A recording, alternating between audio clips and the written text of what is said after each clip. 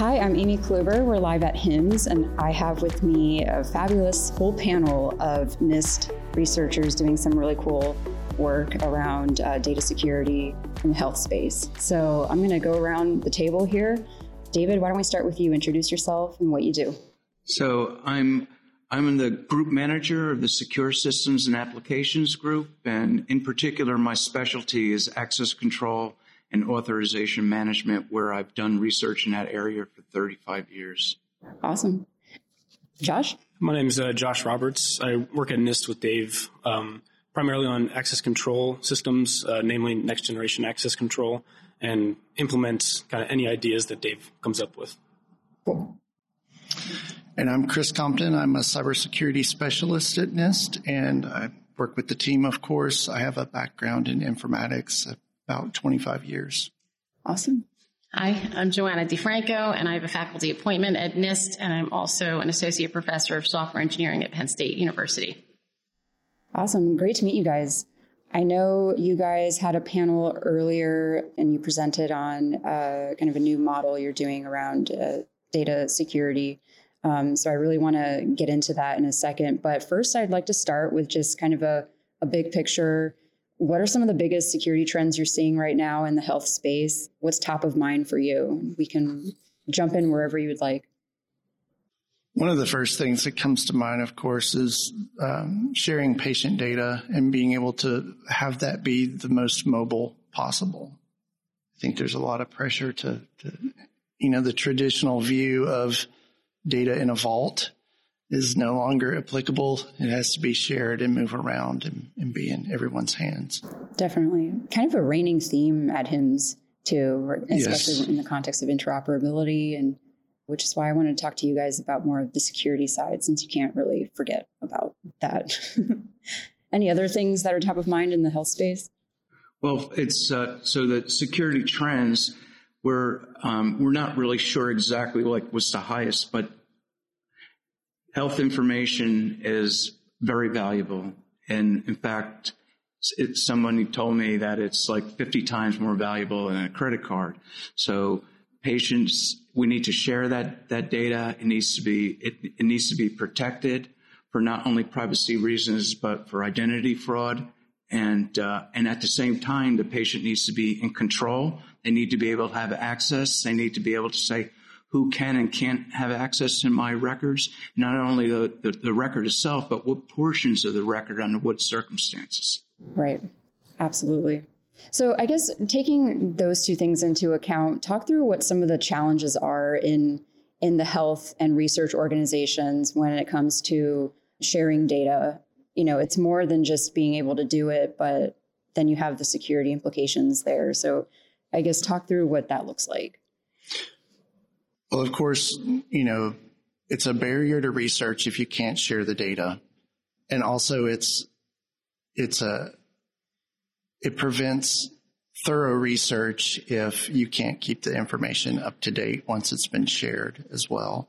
So those are challenges. And, if you try to collaborate between institutions, it becomes hard because each one has their own culture, their own ways of doing things. The technology that they use is very different.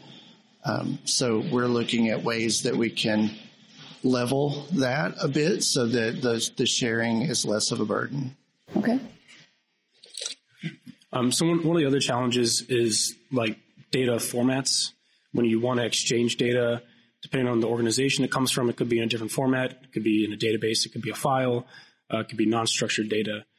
So one of the things we like to focus on is that our infrastructure can support any format because we prioritize keeping the data where it resides and not actually transmitting it anywhere.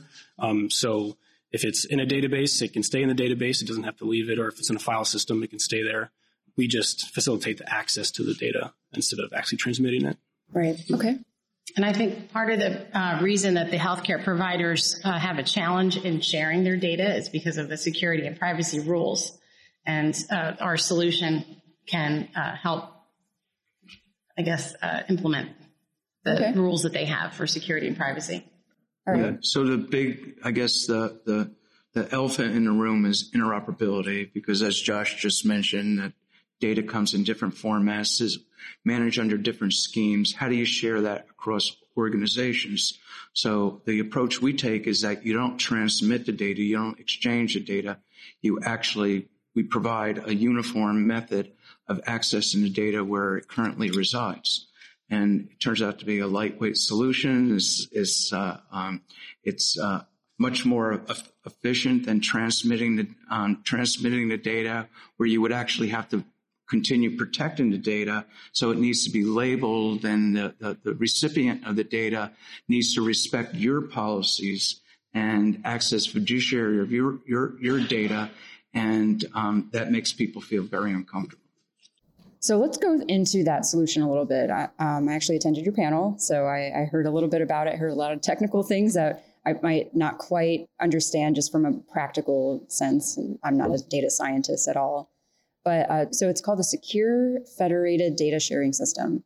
What is it, and how is it kind of enabling this data sharing effort that you are putting forth?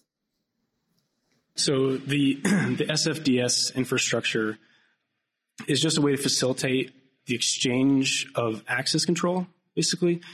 So our underlying goal is to exchange attributes, not data. So we exchange user attributes across a trusted federation. So this isn't like a public network. It's a network of identified and verifiable organizations that want to collaborate with each other. And instead of transmitting data back and forth, we transmit the attributes and grant users in the federation access to the data kind of in the local environment, and then give them a means to access that data. But that ensures that the owner of the data, whichever organization stores the data, still has complete control over the data access control policies on the data, and can control who can access it and under what conditions they can access it. Those attributes enable the trust of why you can trust someone to be onboarded into your organization. Sure. Okay. So the idea is that each organization has their own access control system in front of it, and ours is database and application agnostic. We call it next generation database access, and it's based on the attributes users have. So what we're able to do is we're able to have a catalog of attributes that the Federation all agrees upon and specifies their policies in terms of. And then all we need to do is exchange those attributes amongst users on a consensus basis. And then we're able to onboard them using their attributes and identities, giving them access into the local resources underneath the host organization's own policies. Yep. So. Yeah. Okay. And I think one of the important aspects of the federated data sharing is that as you scale this up to more institutions, say you're in a collaboration that includes 20 to 25 institutions, moving data from place to place is just prohibitive. So this allows the data scientists, you want to be as close to the data as you can get without other people changing that and doing things with it. This gives you the ability to go to each of those locations and get what you're allowed to access. Okay. So something I think I understand from the panel earlier was it's kind of a solution that enables different, or I heard like disparate sources to kind of be able to seamlessly be able to share data, and then in the end, in a trusting way, kind of the healthcare research. Okay. Yeah. And trust. So where do you see this tool really thriving? Or I guess what is your end goal for what the ideal situation of what this tool is going to really do in the healthcare space? Enhanced collaboration comes to mind. Yeah, in the healthcare space, I would think that I expect this to be very useful for academic institutions, particularly if they share a grant across institutions and they need to work on a project together. This gives them the ability to set up that data sharing arrangement so that they can focus on the research and not building an infrastructure and writing custom applications to deliver data. And having one single database center. Exactly. So this ensures the integrity of the data will stay. Awesome. So the framework itself is really amenable to sharing data across a variety of different use cases and collaborations. It can be used for law enforcement, counterterrorism. There's no end to the ways it can be used. Even within an organization itself, it can be broken up into various organizational components, and sharing can do. It's just that we believe that there was like a low-hanging fruit with sharing clinical data, and we thought that there's that we would be able to apply this technology in the hopes that it can be used to foster collaboration for clinical research. When we started off early in our research, we were looking at using it to share medical records across organizations, where a patient could actually say, I like my medical record to be shared with organization B, and they can issue consent. They can say what aspects of their record they want to share or prohibit from being sharing.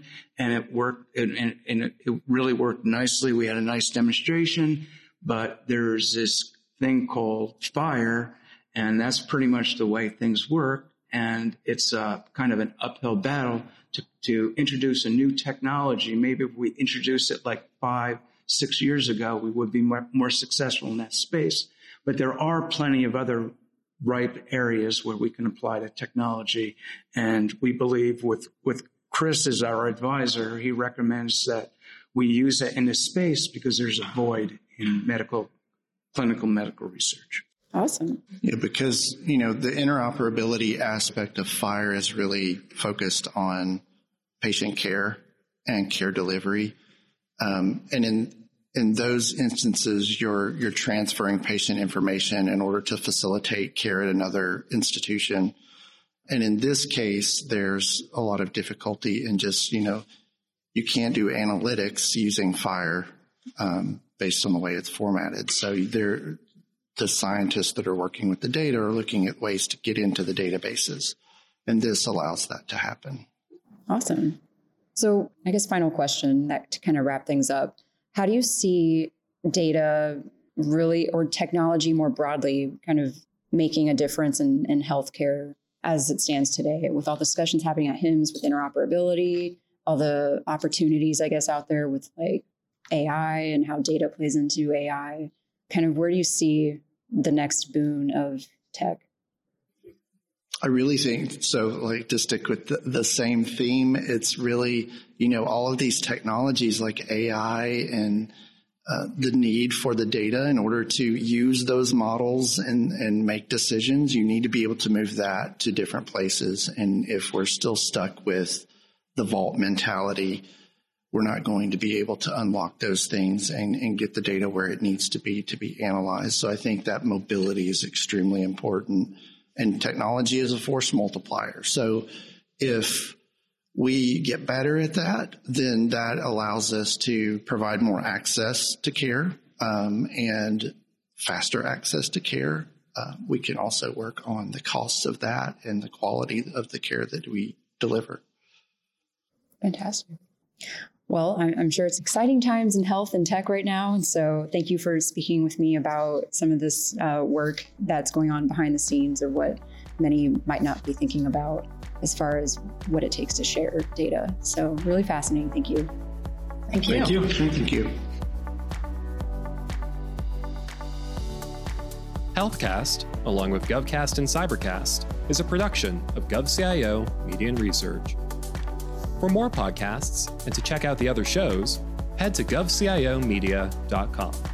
Watch out for new episodes released every Tuesday and Wednesday across our shows. You can follow all of them on your favorite podcast platform. And if you like what you heard, make sure to let us know by leaving a review. And if you have any topics you think we should look into, contact us at newsletter@govcio.com.